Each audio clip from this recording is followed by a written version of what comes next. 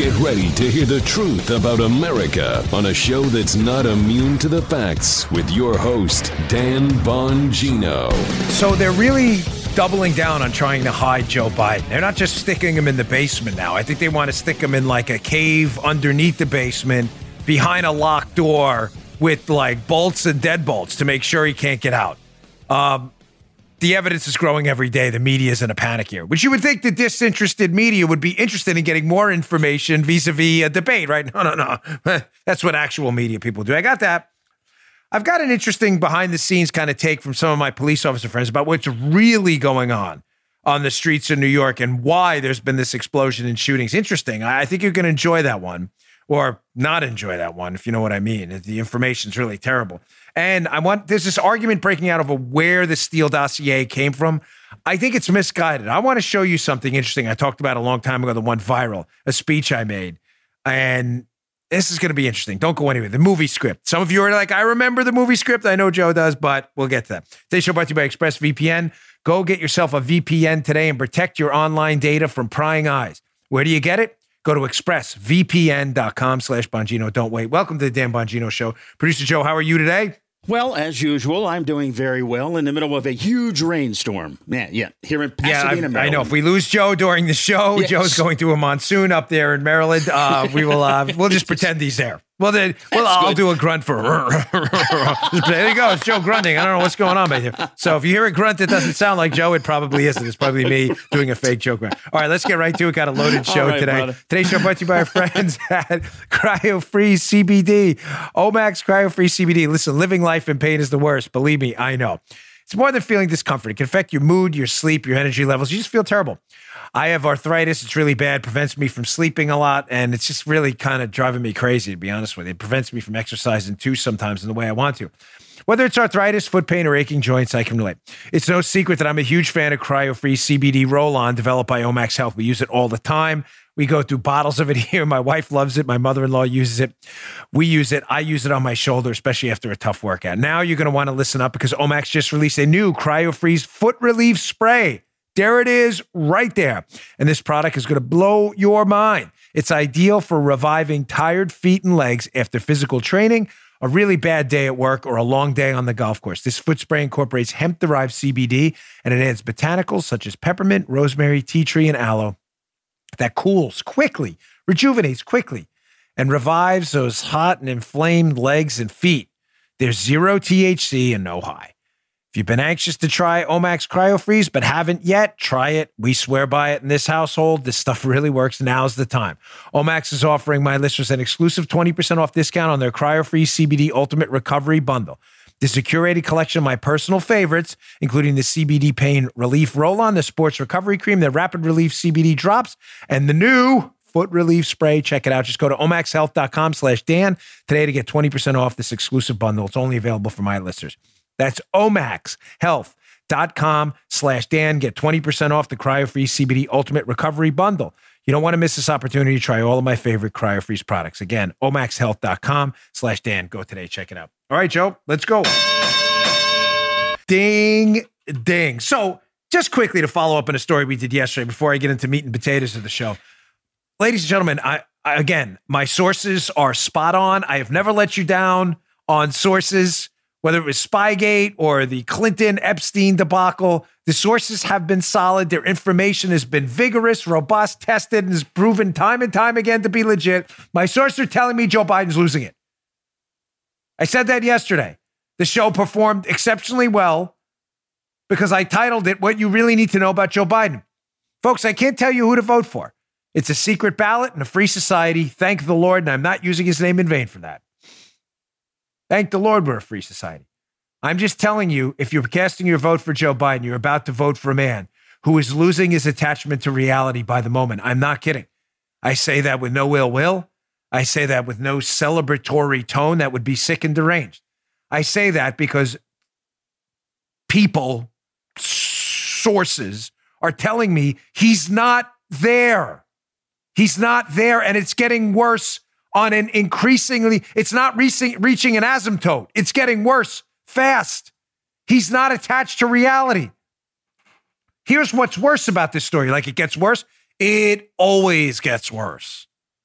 What's worse about this story, ladies and gentlemen, is the media knows this and absolutely refuses to report on it. Not only are they refusing to report on his increasingly worsening cognitive decline and his lessening attachment to reality, they're covering up for it. And this is the worst part about this whole story. They're not only covering it up, they don't want you to see it. Yep. That's the worst part, Joe. And where would you see it? Where would the largest number of people, where would they see firsthand the rapidly, sadly, I mean that. I don't wish ill will on anybody. Politics is politics. I'm not going to lose my moral spine to win an election. I don't wish ill will on anybody. But where would the most number of people, the largest group of people, see Joe Biden's rapidly deteriorating situation? The answer is obvious. Yep. The verdict is in the debates. Debate, yeah. Which will be watched by tens of millions. I said to you yesterday, the Democrats are ducking the debates now, and their media activist liberal allies inside the mainstream media, which is no longer mainstream. They're all radicals now, are now covering. Hat tip the Reagan Battalion account on social media. Here's what they put out yesterday. Here's a montage of media people trying to cover up for the fact that they don't want Biden on the debate stage now because you're all going to see what I just told you. New York Times, let's scrap the presidential debates. CNN, political analyst makes plea for Biden not to debate Trump. Here's another one by Peter Lucas. Biden better walk back any offers to debate Trump. Newsweek, supporters urge Joe Biden not to debate Trump. Applaud hosts for canceling over COVID-19 returns. Folks, again, the media is a disgrace in this country. They're a disgrace. I'm all about the free press, all about period, full stop, no caveats. As long as you don't break the law and threaten someone, you are free to write what you want. As I say often, with that freedom, I respect you are free to be stupid. You take us up on that opportunity every single time. Pitching us the PP hoax and all that other stuff. You're just a bunch of discredited losers. Like nobody really tried. You understand that, right? I showed you that Axios Harris poll last week. Remember that one, Joe?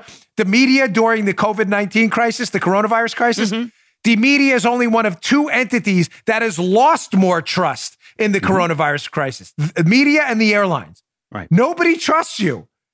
You have one job, just one.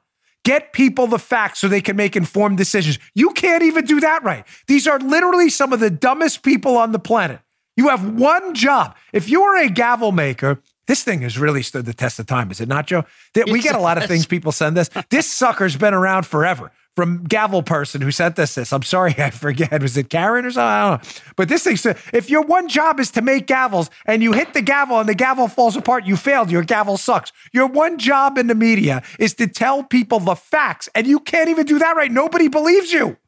They don't believe you. You're a joke. That's why shows like this have exploded in popularity. Because people know they're not being lied to. And if we get something wrong, we actually correct it. Unlike the collusion hoaxers who have yet to apologize for lying to America. Now, showing you again how this situation, ladies and gentlemen, is getting dramatically worse by the minute. Speaking again about Joe Biden and his cognitive decline. Again, nobody should get any enjoyment out of it. I know you don't. But you need to see this. You're about to vote for a man who's going to take hold of the nuclear codes, who has no grasp on reality at all. Here is Joe Biden again, clip number 6,426, losing his attachment whatsoever with reality during an interview. And I want you to listen for the trick here. Here's what Biden does. Biden frequently loses his attachment to what he's thinking about, his train of thought. He loses it. And when he forgets what he's talking about, did you notice this, Joe? He always calls it the thing. Yeah. Remember that clip before? He's talking about the Constitution and the Bill of Rights, and he's like, the thing. The thing. He forgets mid-sentence.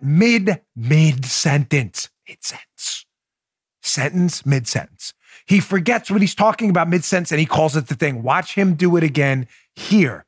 Listen for the thing. Check this out. You know, there's during World War II, where Roosevelt came up with a thing that was totally different than he called it the World War II. He had the War Production Board. My guess is someone's either talking in his ear or has some kind of like signs behind. I'm not kidding. To remind, he clearly doesn't know what he's talking about, the war production. He loses it mid-sentence. He introduces what he's going to talk about. Roosevelt did this thing. He forgets the name of it mid-sentence. My guess is someone's either talking in his ear, folks, or somebody's reminding him on a cue card or something what the name of it is, and he calls it the thing until they can come up with it. Folks, again, this isn't just one thing. Every candidate, Trump included, me when I was on the campaign, everybody makes faux pas. You say things you want to take back. You're tired. Campaigns are really exhausting. They are, even from your basement. If you're doing 20, 30 interviews a day from your basement, which he's not, but I'm not trying to make excuses for the man. I'm just trying to give you an honest assessment, unlike the media will, of what's actually going on. People make mistakes. It's not that Biden makes mistakes. It's that he makes them. There's not an interview I've seen, literally, not figuratively, not an interview I've seen with Biden of any substance where he doesn't say something so ridiculous or lose his grasp on reality, where you should all be wondering right now what the heck is going on. I just want to highlight quick, this is my election block here because it's important. We do have an election coming up. You know, Red State's got an article up too. These polls are tightening up, folks. I think people are becoming increasingly uncomfortable with Joe Biden as a presidential candidate right now. I think they're really starting to understand that some of them who don't like, you have the pro-Trump crowd, we're obviously going to vote for Trump. Me included, we get that. My wife, Joe, everybody gets that, right? Then you have the people in the middle who I think are starting to realize Biden's just not there. He's just not there. Then you have the anti-Trump crowd who are going to vote for Biden no matter what. But I think the people in the middle are starting to realize, and you can see it in Trump's approval ratings going up, that even if they don't like Trump's personality, the bravado, the persona, the machismo kind of thing, you see in the Red State piece, his approval ratings going up anyway because Biden, they just can't trust him. This piece is up in the show notes today by Nick, what's his last name? Adams? Trump approval soaring, voter enthusiasm outstripping that of Biden supporters. You're seeing that now. And interestingly enough, Trump's approval by Rasmussen right now is 51%, which is good. Obama's at the same time, Joe, is 44%. So if you're going to tell me like, oh, Trump is just, it's over, it's all, folks, hard pass. I'm not predicting anything at this point. I'm staying out of the predictions game. I'm simply telling you any of these apocalyptic predictions that Trump is doomed, he has no chance of winning, are just absurd. You can sideline all those.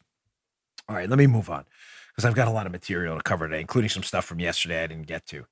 So, as you know, I maintain a pretty good network of sources in law enforcement, federal, local, state, and elsewhere, and some people who I met as a byproduct of doing the show.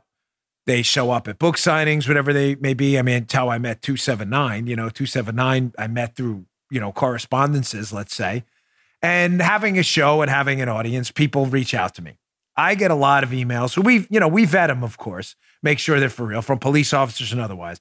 And some of my contacts have been giving me the inside scoop about what's happening on the street. I mentioned this on Hannity last night. I do Sean Hannity's show at night on Fox. By the way, Sean Hannity will be a guest on the show. We will have an interview show this week.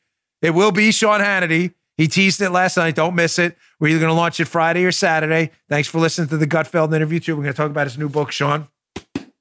Live Free or Die. Really good. Reading it now. Getting through that, so don't miss that. But I mentioned last night the real street situation. Why are shootings and homicides exploding? And paradoxically, why are they exploding, shootings and homicides? But why are other crime categories, even some violent crimes, down? Down? That doesn't make sense, Dan. We've heard liberal cities are exploding with crime. They are. The worst crime of all, Joe, shootings and homicides. Can't come back from that one. No. You're dead. That's the end of it. But other categories of crimes, even violent crimes, have been going down. That doesn't seem to make a lot of sense. Let's go through this one by one. First, what's really going on and why are shootings and homicides up? And to be crystal clear, because we do facts here, up dramatically in liberal-run cities. And so we're defining our variables correctly, unlike mainstream media loons who love to lie to you. When I say liberal cities, I'm discussing cities here, Chicago and New York, that are monopolistically run by liberals. Their city councils, their city governance boards, their city commissions, their mayors are all liberals, supermajority. Chicago, New York. You understand? Republicans have almost no power. Almost none. They can't filibuster things. They have no majorities. You get what I'm saying? So when we talk about the explosion in shootings and homicides in liberal-run cities, I'm defining the variable precisely, unlike media lunatics who never give you precise definitions. And when I say exploding, I'm talking specifically about Chicago and New York.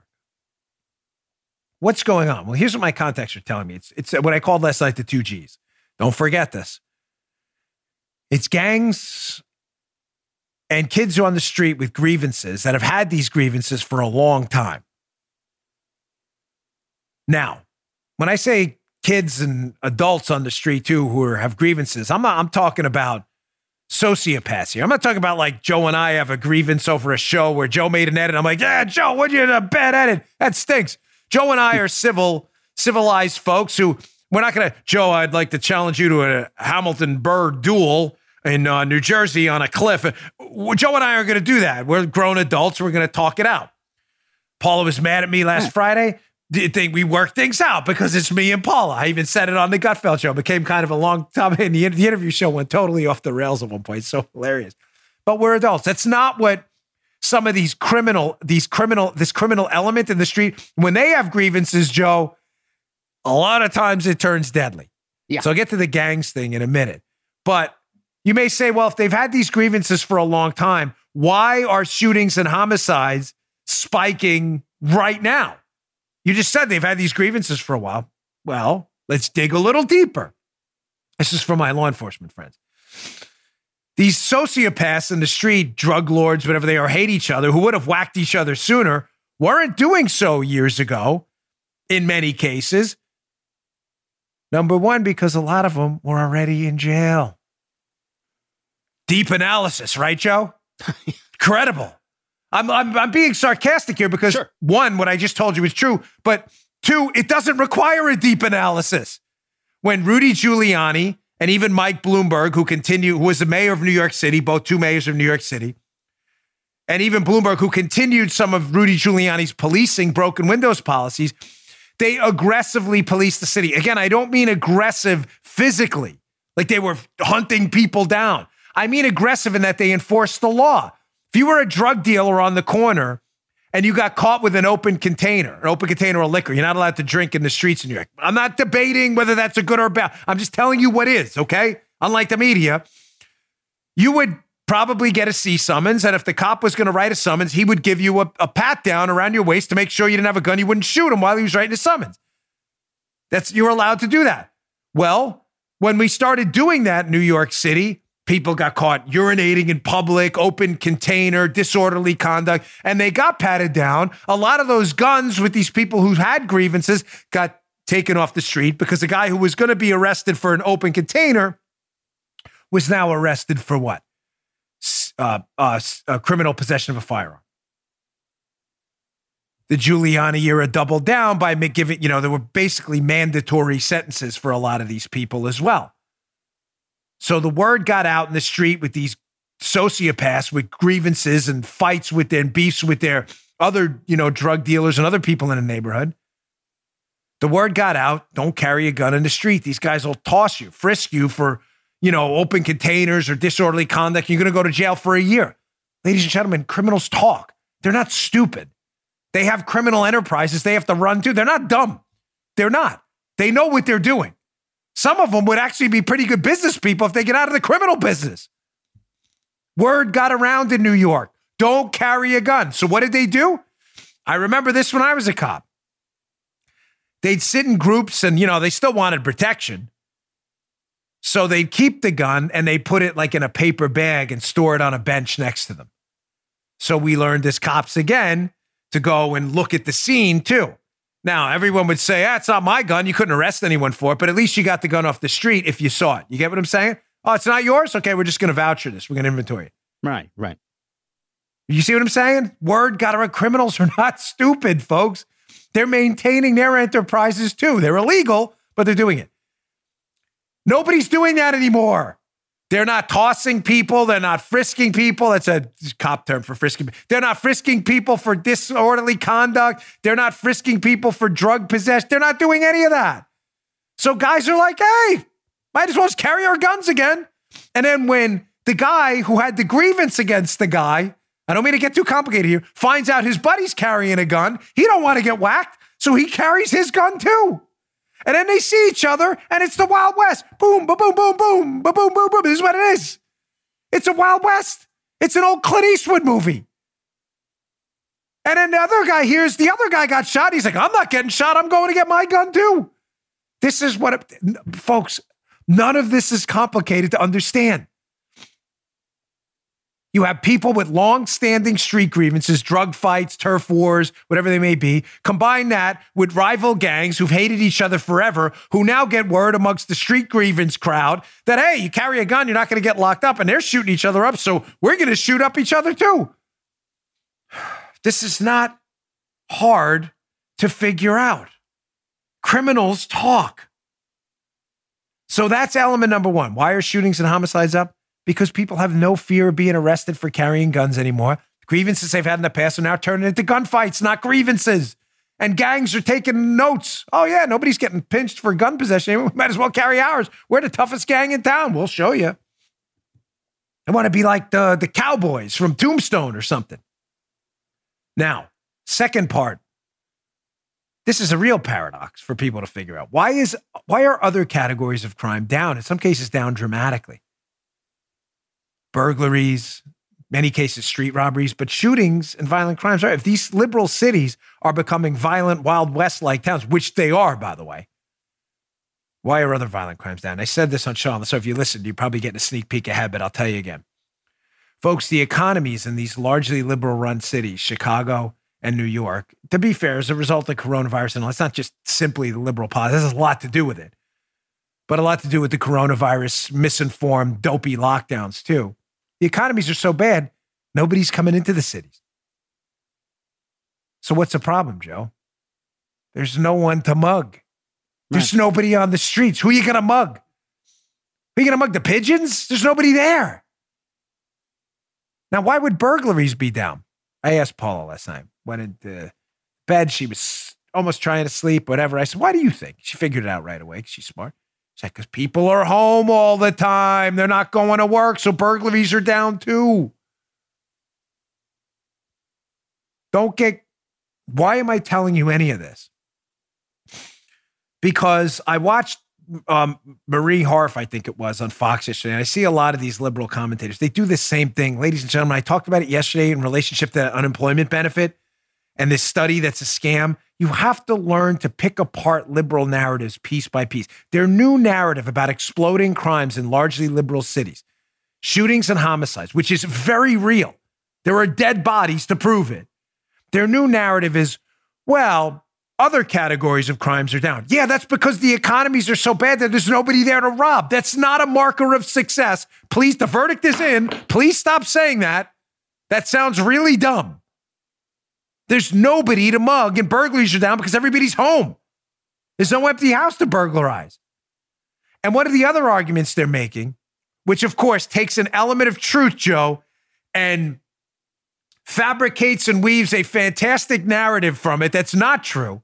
You have to learn to parse this, too. Their other narrative I've heard them say, the liberal talking heads on television, is, well, violent crime and shootings in many cases and homicides are up in some cities with Republican mayors too. They're not wrong. There are cities with Republican mayors out there that have seen a blip in shootings. Tulsa, Jacksonville, with Lenny Curry, and the mayor of Tulsa is a Republican too. But again, folks, you have to parse it and see what they're doing. They're trying to distract you. Those shootings are up. And in some cases, homicides are up. But they are up by maybe 10, 15%. Cities run by Democrats, they're up 25% or more in many cases. In New York and Chicago, in some cases, triple digits when it comes to shootings. So again, your point is what? That yes, there's shootings and homicides have spiked in Republican cities, but far more in Democrats. That's your point to defend the Democrats? I'm unsure where you're going with this. I'm missing your point here. Of course I'm missing because you don't have one. You have to learn to parse through their nonsense. And ladies and gentlemen, it's always nonsense. All right, let me get to my second sponsor. I want to get to Joe, remember the movie script? It's back. Yeah. Oh, good. Okay. The movie script is back. What's the movie script? Why does it relate to Spygate? Well, I'll just tease it before I get to our second sponsor here. But ladies and gentlemen, the plot to take down Trump started in 2007. 2007? That's not even possible. Hear me out. We'll get to it. All right. Today's show also brought to you by my friends at We the People. Got one here. This is one of the different ones. I usually show you the Constitution holster, but sometimes I like this one. This is more simple. This is black, simpler look, but still the same precision mold. A fantastic top of the line inside the waistband holster. You're going to love it. Listen, if COVID wasn't warning enough, the last few weeks have reminded us all why there's a Second Amendment. You don't want these defunding the police nonsense. You might be the only one there to defend yourself in some of these places. That's why you need to be properly trained with a firearm, and you need a top-of-the-line, precision-fit holster. And we like here, and I use We the People holster. Starting at just $39, We the People holsters are custom designed to fit your firearm perfectly. Look at that. That's a precision mold. You can look right through it. Fit to your firearm perfectly. It's not some one-size-fits-all where the firearm's going to be bouncing all over the place. God forbid, and it falls out. It's made right here in the USA. It's not made in the Chaz. It's not made in the Chop. Made in the great old USA. They have thousands of options to choose from, plus an amazing selection of printed holsters. I usually show you the Constitution one, but I have this one too. I like this one. Sometimes I like the black because it fits in with the, either the color pants I'm wearing or whatever it may be. Their proprietary clip design you'll see on the back allows you to adjust the cant and the ride so it's comfortable. Not like, again, those others inside the waistbands rubbing up against that hip bone. You're like, ugh, get this thing out of here. Support American companies. Go to WeThePeopleHolsters.com/Dan. Get yours today. Don't wait. Can't beat the prices either. Every holster ships free, comes with a lifetime guarantee. You get an additional $10 off with the offer code Dan. Come on, $10 off extra with offer code Dan. You can't beat that. Satisfaction's guaranteed. Not a perfect fit? Send it back for a total refund. Go to WeThePeopleHolsters.com/Dan. That's WeThePeopleHolsters.com/Dan. Go today. Pick yours up. You're going to love it. Check them out. All right. So some of my older listeners, I mean, older chronologically in your age, I mean, older than that, you've been here a long time, know that I love the Spygate story, but I only talk about it when I feel like I have something to say, because then I feel like I'm trying to sell you too much on something, and I don't want to do that. But the spying scandal on President Trump is the biggest political scandal of our time. There is not even a close second. It's very simple. Obama, Hillary, and a bunch of political operatives they paid spied on the president and got the FBI to basically open criminal cases against their political opponents. It's no more complicated than that. But I want to bring this up today because some of the high-quality sources I rely on and who were cited in my next book coming out, Follow the Money, where I address, by the way, extensively some of the things you're going to see here, especially the George Soros connection, which I haven't even mentioned yet. It's in my book. It's like the whole first 2 chapters of my book. One of the arguments breaking out is, okay, if all this stuff was fake, right? The dossier was fake and they used it to spy on Trump. Well, where did it come from? It's a great argument to have. Don't get me wrong. And I'm not downplaying the terrific social media researchers and really important people who've used social media to investigate that question. I'm simply suggesting to you that in the end, for the bigger, story, it doesn't really matter. What matters is the information was fake. The Obama administration knew it. The FBI knew it. Hillary Clinton knew it. And they used it to spy on Trump anyway. But if we're going to get into that debate about who exactly made up the PP tape stuff and where exactly did this Russian collusion hoax originate, I want to make sure I can go back to this because this is covered in my second book on this topic, Exonerated, and my next book, Follow the Money, where I talk about the Soros connection I'm going to get to in a minute.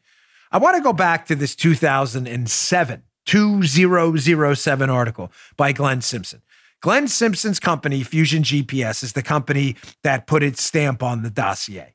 They were paid to produce the dossier. They paid a British spy to write this dossier. Glenn Simpson, as we can see here, used to be a reporter. Really? Yes, with his wife, Mary Jacoby, for the Wall Street Journal.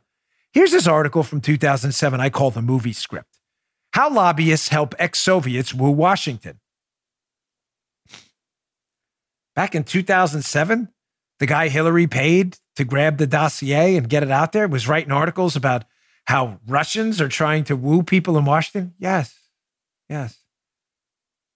Ladies and gentlemen, if you compare Christopher Steele's dossier, who worked with Simpson on it, the PP tape stuff, the fake stuff, if you compare it to this article in 2007 that Glenn Simpson and his wife wrote, you're going to be like, my gosh, It sounds like it's almost the same thing. That's why I call this 2007 article from the Wall Street Journal by Simpson the movie script. The movie script to take down Trump, ladies and gentlemen, was already written. Matter of fact, they tried the same tactic on John McCain when he ran for president. Oh, you didn't know that? Yeah, that's in my book too. You don't remember the John McCain Russian collusion scandal? Yeah, nobody else does either. It happened. Nobody else remembers it because George Bush was president when John McCain was running against Obama. And Bush's team didn't allow it to go anywhere. The Obama team allowed the FBI to be used. You get it? You dig? Here's where this whole dossier, PP tape, Russian collusion thing starts right back in 2007. Let me lay out for you bit by bit. I'm going to show you how the same exact cast of characters appear in 2007 by Glenn Simpson. Remember, he's the one paid to produce the dossier, but Simpson has always said, no, Christopher Steele did it. We paid him and he had this network of sources, blah, blah, blah. It's all garbage. It's all garbage. This was Simpson's story from the start. Look. Let's go to screenshot 1 from the movie script, the Wall Street Journal piece. Again, this is from 2007.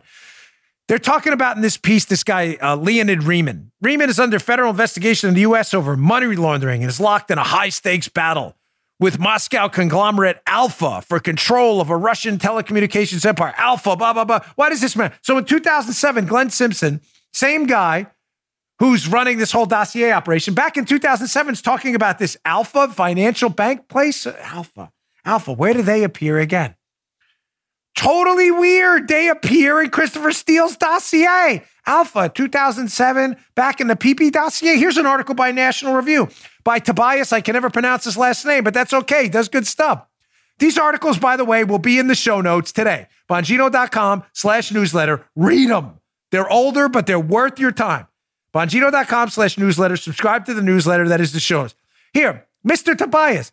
Steele claims Clinton lawyer provided a tip about Trump campaign contacts with a Russian bank.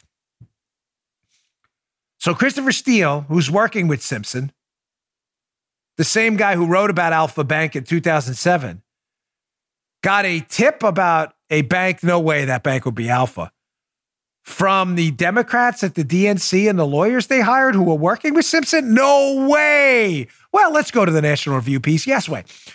So Steele claimed in a deposition that his infamous dossier that the founders of Alpha Bank, oh my gosh, same Alpha from that 2007 article, had illicit ties to Putin and acted as an undercover messaging channel between the Kremlin and the Trump organization.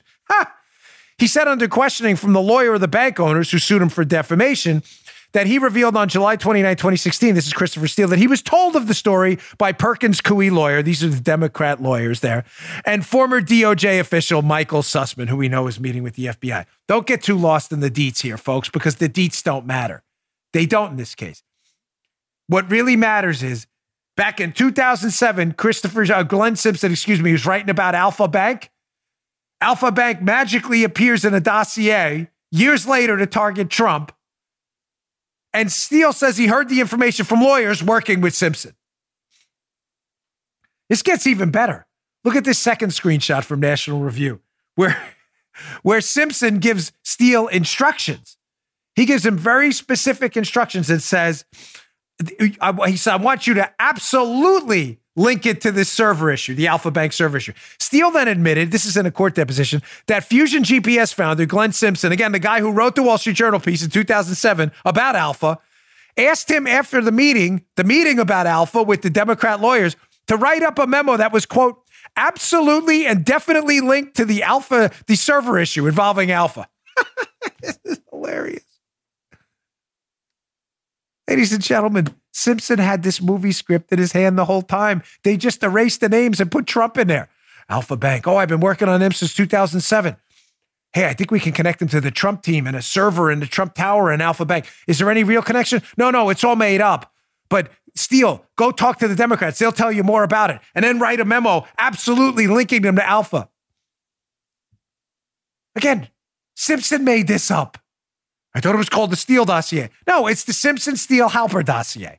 They all had a role in it. You don't think this story started in 2007? Like, all right, Dan, Alpha Bank appears in Glenn Simpson's article appears in the dossier stuff. There's got to be. That's weak. Oh, no, there's more. No, there's more. Stand down. Stand easy, as they said in the academy. Stand easy. Here's a movie script, Wall Street Journal 2007 screenshot number 2. Crazy, Joe. Who appears here? Paul Manafort back in 2007. 2007? No way. Yes, way. Yes, way ski.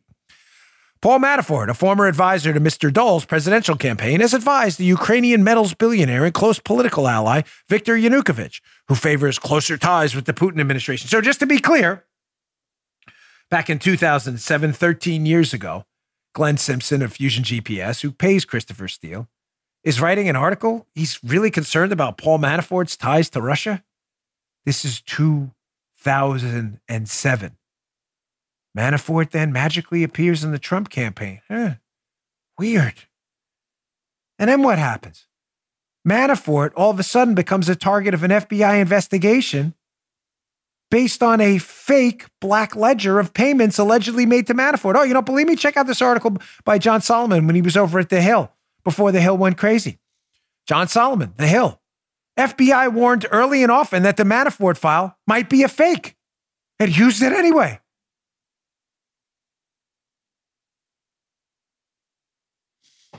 So just to be clear, for everyone, and listen, debate away. I read all your stuff. You guys are all great. For everyone debating, did the information start with Steele, Danchenko, Olga, all these people? All good questions. I'm going to throw out to you that the large majority of the fake PP dossier was a story Christopher Simpson wrote in 2007. All of the players who reappear in the dossier against Trump. And if they reappear, they are targeted based on fake information like Manafort, where they produced magically a fake dossier called the Black Ledger that appeared out of Ukraine. Look, we got to investigate Manafort. We've got this ledger of payments he was made. He didn't pay taxes on. It was all fake. It was all fake. It was all fake. Just like the Alpha Bank Trump Tower connection. Fake.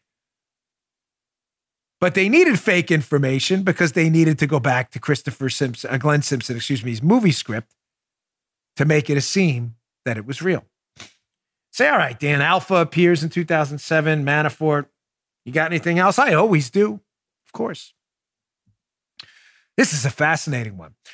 So back in 2007, Glenn Simpson writes in the Wall Street Journal about Oleg Deripaska, who has close ties to the Kremlin and emerged from the aluminum wars of the 90s with a virtual monopoly on the nation's aluminum production. Deripaska's long been dogged by allegations from rivals that he uses bribery, intimidation, and violence to amass his fortune. Oleg Deripaska. So we know back in 2007, Glenn Simpson's really interested in Alpha Bank. Alpha Bank appears in the dossier against Trump. Wow, crazy. Interested in Paul Manafort. Manafort appears in the dossier with Trump. Crazy, using fake information to target him. Now we know Deripaska's in that 2007 article. There's no way he reappears in the scheme to take down Trump and spy on him, right? No. Of course he reappears. Let's go to this Fox News article. Yeah, every single time. Fox News. Democrat Senator Mark Warner, who conveniently was on the Intelligence Committee targeting Trump, texted with a Russian oligarch lobbyist in an effort to contact the dossier author, Christopher Steele. Who's the Russian oligarch? No way, ladies and gentlemen. Yes way. It's Oleg Deripaska, who appears back in the 2007 movie script article by Glenn Simpson, paid by Hillary Clinton to gin up fake information on Donald Trump. Now, you may say, gosh, this can't get any worse. Ladies and gentlemen, as I say every day, it always gets worse. Always. Yeah. Everyone Glenn Simpson seems to be interested in his journalism career, if you want to call it that, back in 2007, seems to magically reappear in this fantastic PP tape story he writes again to target Donald Trump. He took the movie script, Simpson, attached fake information to real names, Christopher Steele, Danchenko, and others, and just had them rewrite a dossier. Steele tells you he was instructed by Simpson to put this stuff in there. Simpson wrote this stuff. Here's the last one from the movie script. There's actually more in there, but in the interest of time, I want to keep this short and sweet, this segment, because it's a good one. I want it to punch. So he also writes about this guy, Dmitrio Firtash. He says, he talks about his company, High Rock Holdings, controlled by Dmitrio Firtash, a Ukrainian businessman who acknowledges the company's major shareholders once included Mr. Mogilevic's wife. So back in 2007, again, Glenn Simpson has an unusual interest in this guy, Demetrio Firtash. Here's where the case gets interesting and where the George Soros angle just kicks you right in the gut. So who is Demetrio Firtash? Well, in short, Firtash is a business rival of the infamous George Soros. You know, liberal billionaire mega donor who's got his tentacles in all kinds of things. Races in the United States, political action committees, liberal causes everywhere. Far left, anti-law and order, district attorneys' races. Soros's money is everywhere. Firtash is an enemy of Soros. And it's interesting that Glenn Simpson has a real interest in Firtash, in trying to take Firtash down. Soros have anything to do with that? You may say, well, that's an interesting angle. How does it relate to the dossier that appeared and all the anti-Trump conspiracy theories that appeared later on? Let's go to another article at the formerly excellent Hill, now a pile of trash. When John Solomon was still there, it was great. The Hill, U.S. Embassy pressed Ukraine to drop probe of George Soros during the 2016 election. You remember this story? This is fascinating. So Firtash, who Simpson writes about in a movie script, is an enemy of George Soros, a business rival of George Soros. Soros has a real interest in Firtash. It's not a good one. From that Hill piece, this gets really interesting. So there's a memo that was circulating, including a chart of the Ukrainians the Soros team wanted to have pursued, including some with ties to Manafort, who magically appears in the movie script too. Senior law enforcement officials confirmed to Solomon that the early kleptocracy collaborations inside Ukraine, listen to this, led to highly visible U.S. actions against the oligarch Demetrio Firtash, a major target of the Soros group. Oh, boy. So just to be clear, back in 2007, Glenn Simpson, who was working on a dossier that I'm going to show you in a second, later on is funded by a Soros-related group. Glenn Simpson years ago had an interest in a Soros business rival who it's alleged by law enforcement contacts Solomon has Soros wanted prosecuted, wanted the same guy Firtash prosecuted. Simpson, Firtash, Soros, Firtash, Manafort. Ladies and gentlemen, it's a movie script. The whole thing was written in 2007. It was tried against McCain. It didn't work. It was just recycled garbage used to prosecute Trump later. The origin of these stories is clear. How much did Soros have to do with this? Again, the first 2 chapters of my book, it's coming out in October. You can pre-order it now. Follow the money. It's my best one yet. Are about this Soros angle that no one wants to talk about because they're afraid of the lunatics at Media Matters. We don't care at all. As a matter of fact, when they bring it up, it only encourages me to talk about it more and write more books. You can't talk about Soros. I'll talk about whatever I want.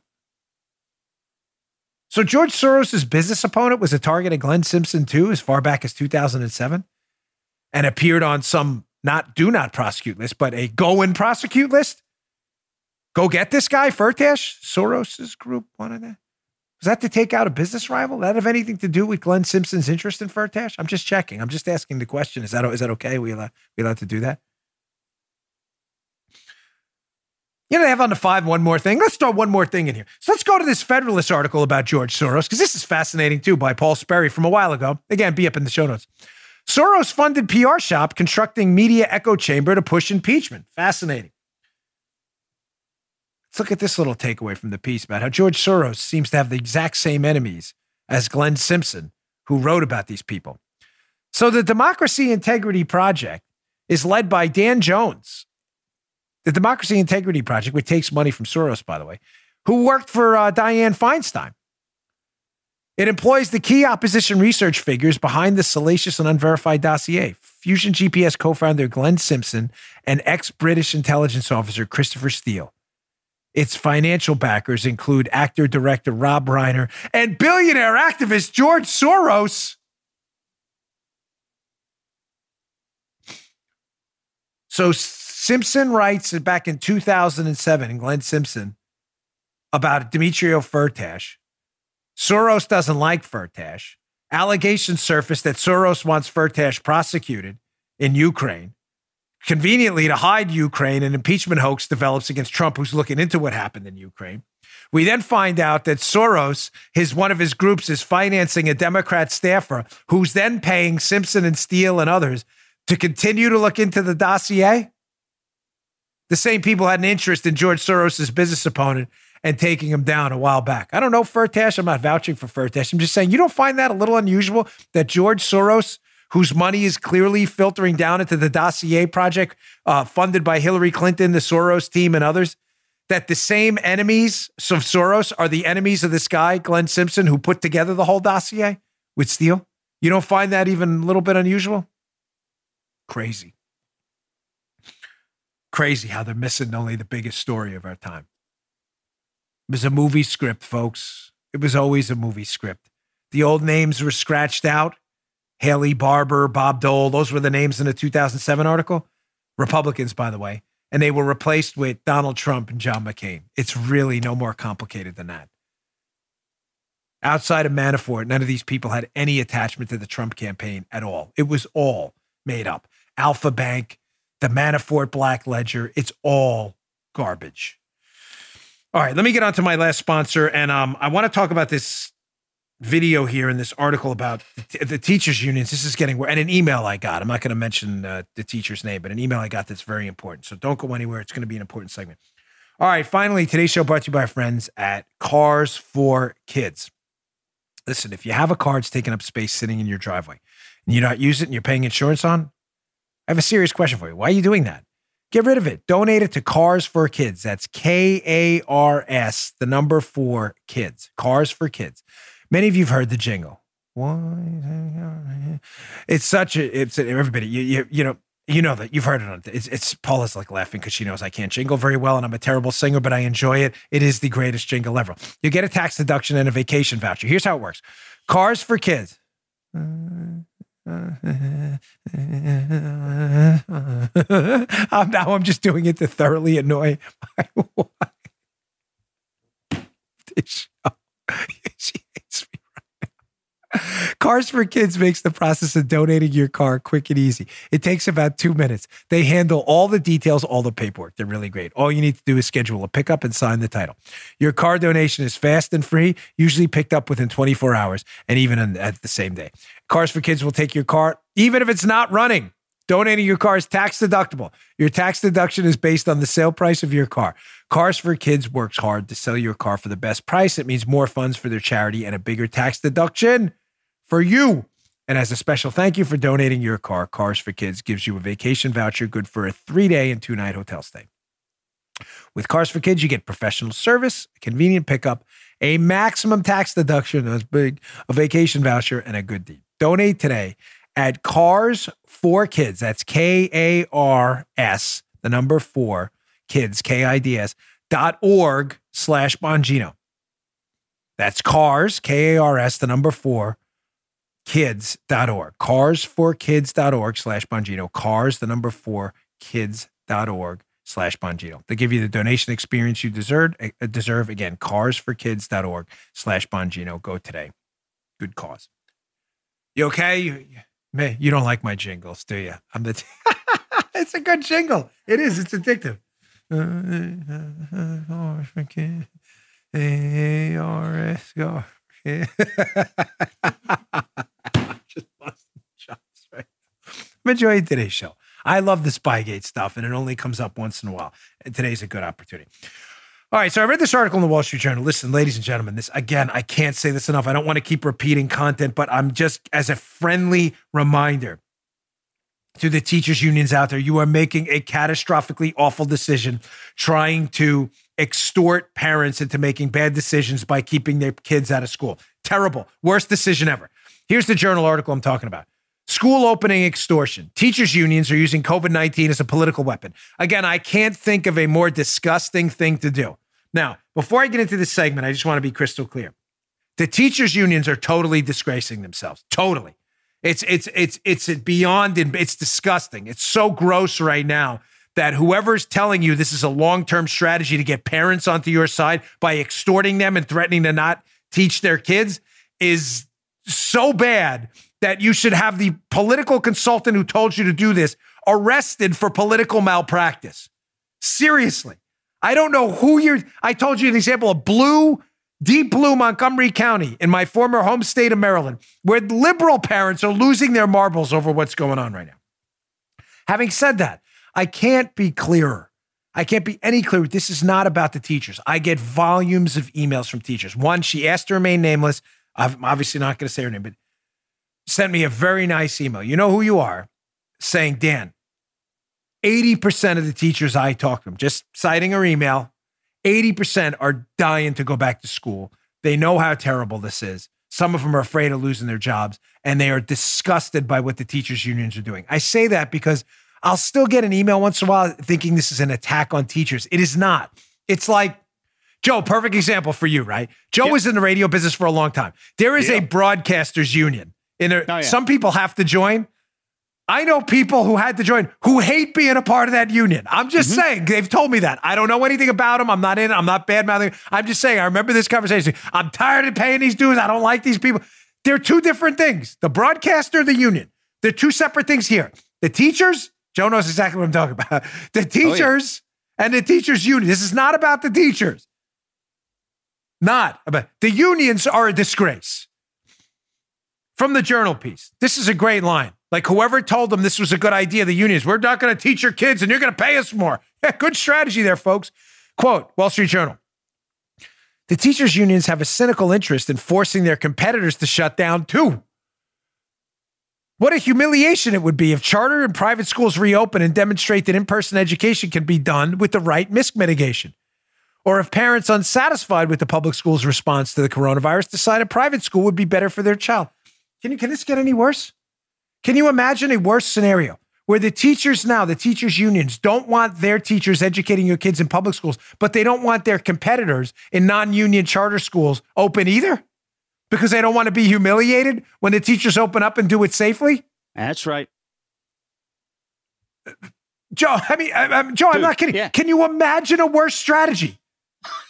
No. I mean, I'm trying to think of like analogies here to make sense.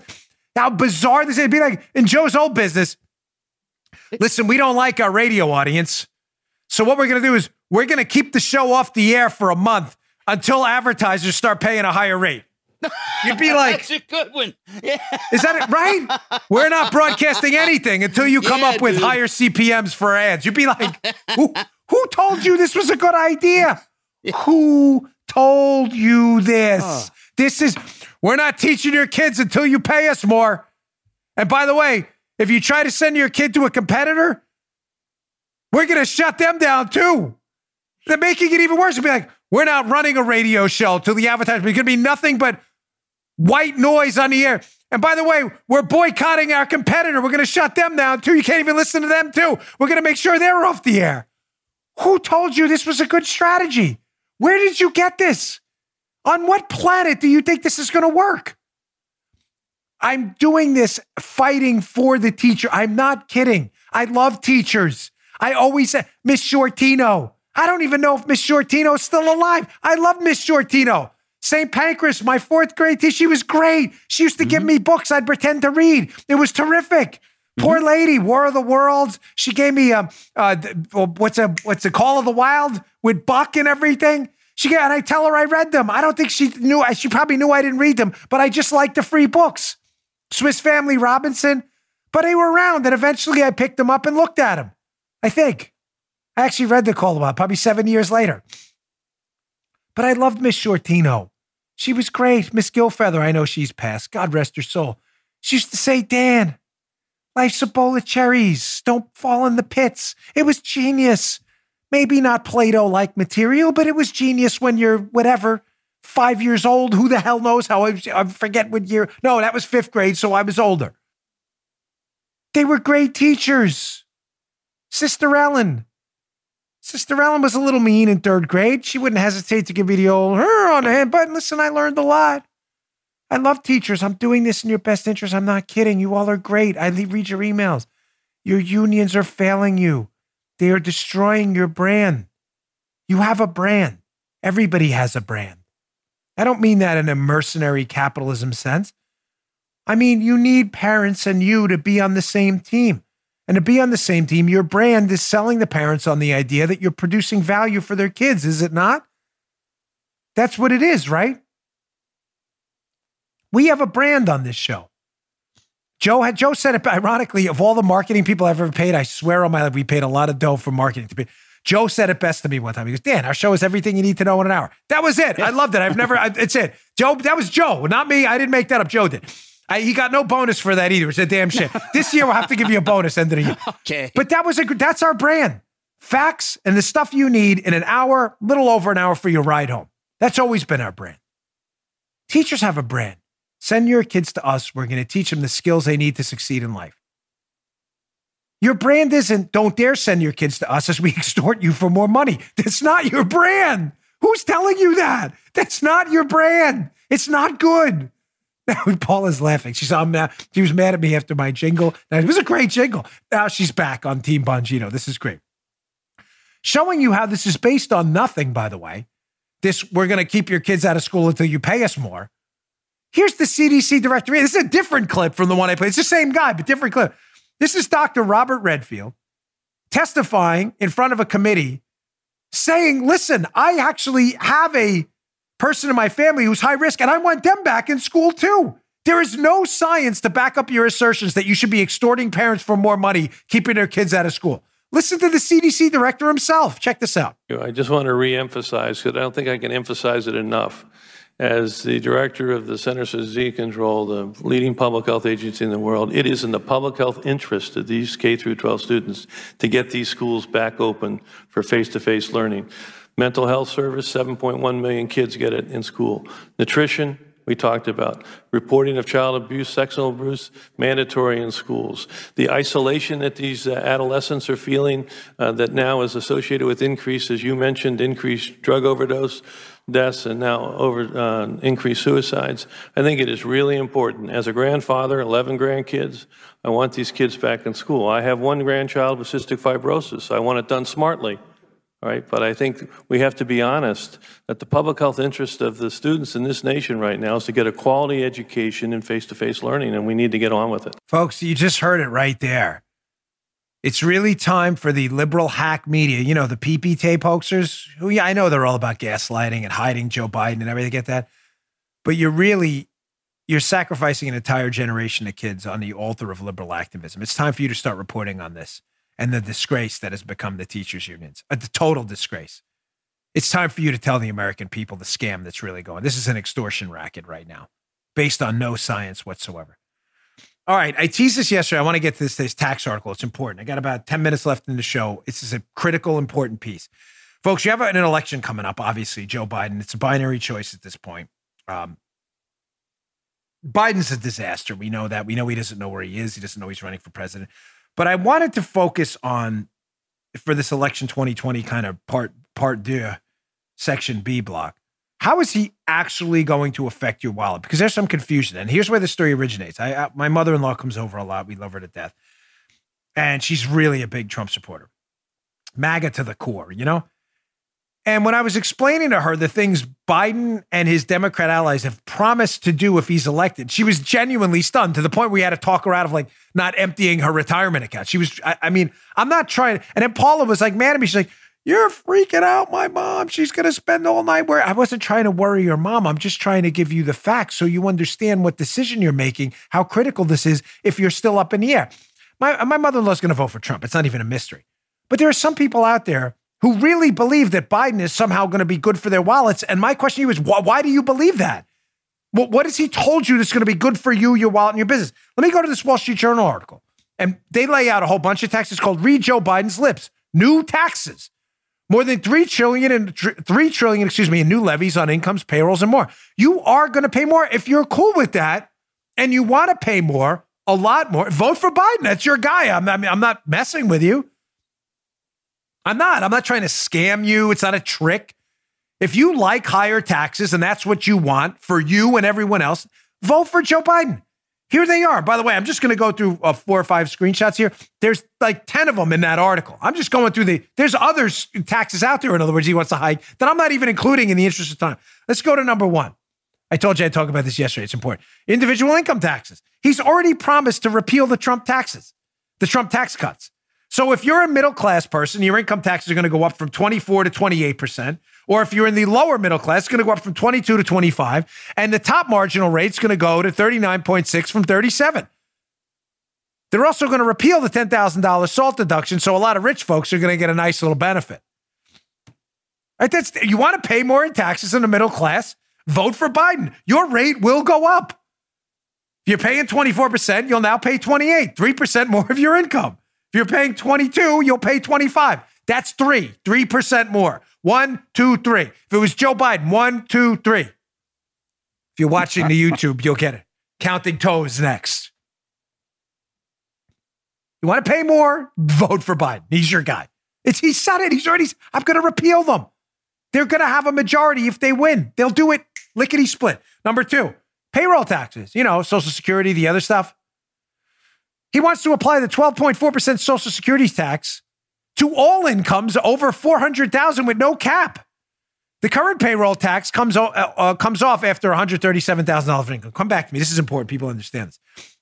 That Social Security tax isn't levied after a certain amount of income, $137,000. There's a reason for that.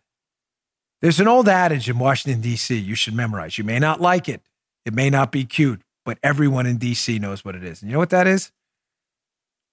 A program for the poor is a poor program. Yeah, I remember that one. Yeah. Remember that? I knew you. I was going to kind of say like Joe, because I've said this before. I've heard this from many people. Why is a program designed for the poor a poor program in Washington, D.C. parlance? Because to get mass consensus on an issue, Social Security, Medicare, whatever you need to pass a program, people want to feel like, yes, it's helping people who are poor, but you have to earn it. You may not like that. You may be a liberal and you may feel like nobody should have to earn anything. I don't care. I'm telling you, to get the United States en masse to back a program, Social Security, what else, they want to feel like people have to earn it. The idea with Social Security is after $137,000, the rest is just redistributed money and you're just paying for other people's retirement income. So in order to make Social Security feel like an earned benefit, because you're not going to get that much from it, the earnings you could be taxed on were capped. Because anything taxed above that, you weren't getting back and it would be redistributed. You get it? No one wants to pay for a retirement fund for someone else. That's why they capped it. They're blowing that cap out, which will make it a poor program because it'll be a program for the poor.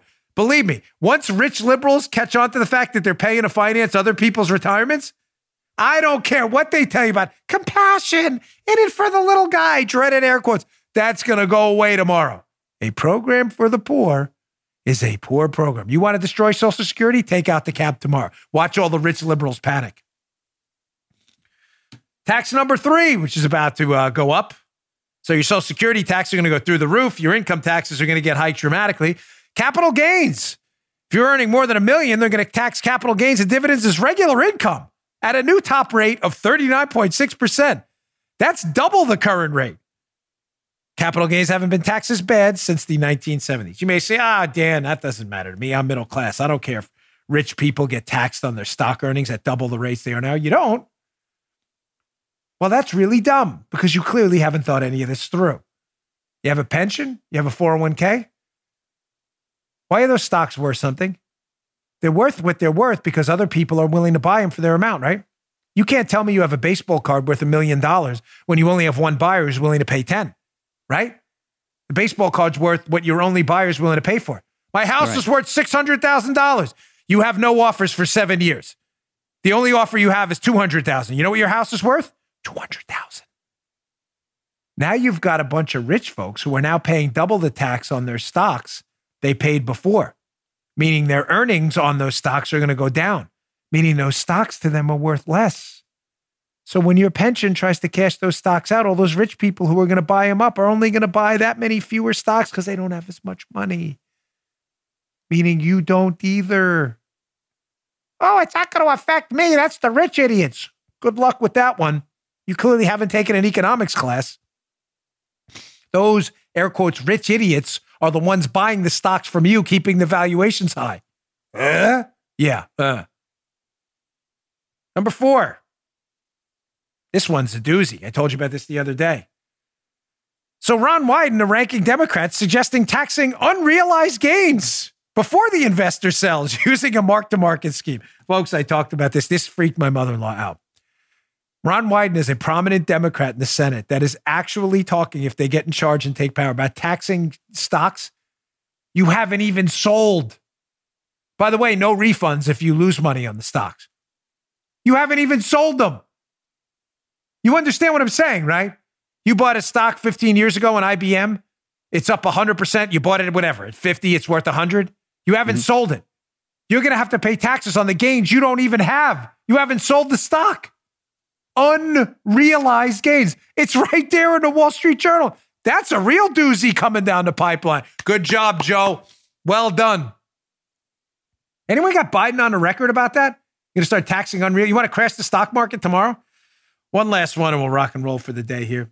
You own a business? There you go. Your corporate tax is going back up again.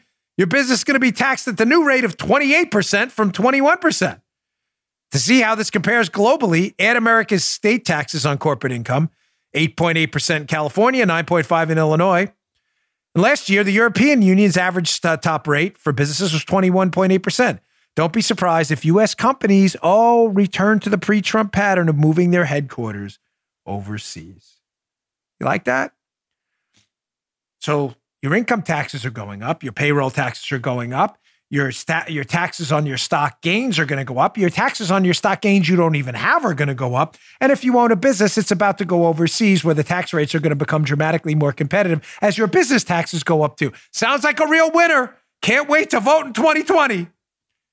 If you love the sound of that, Joey B is definitely your guy.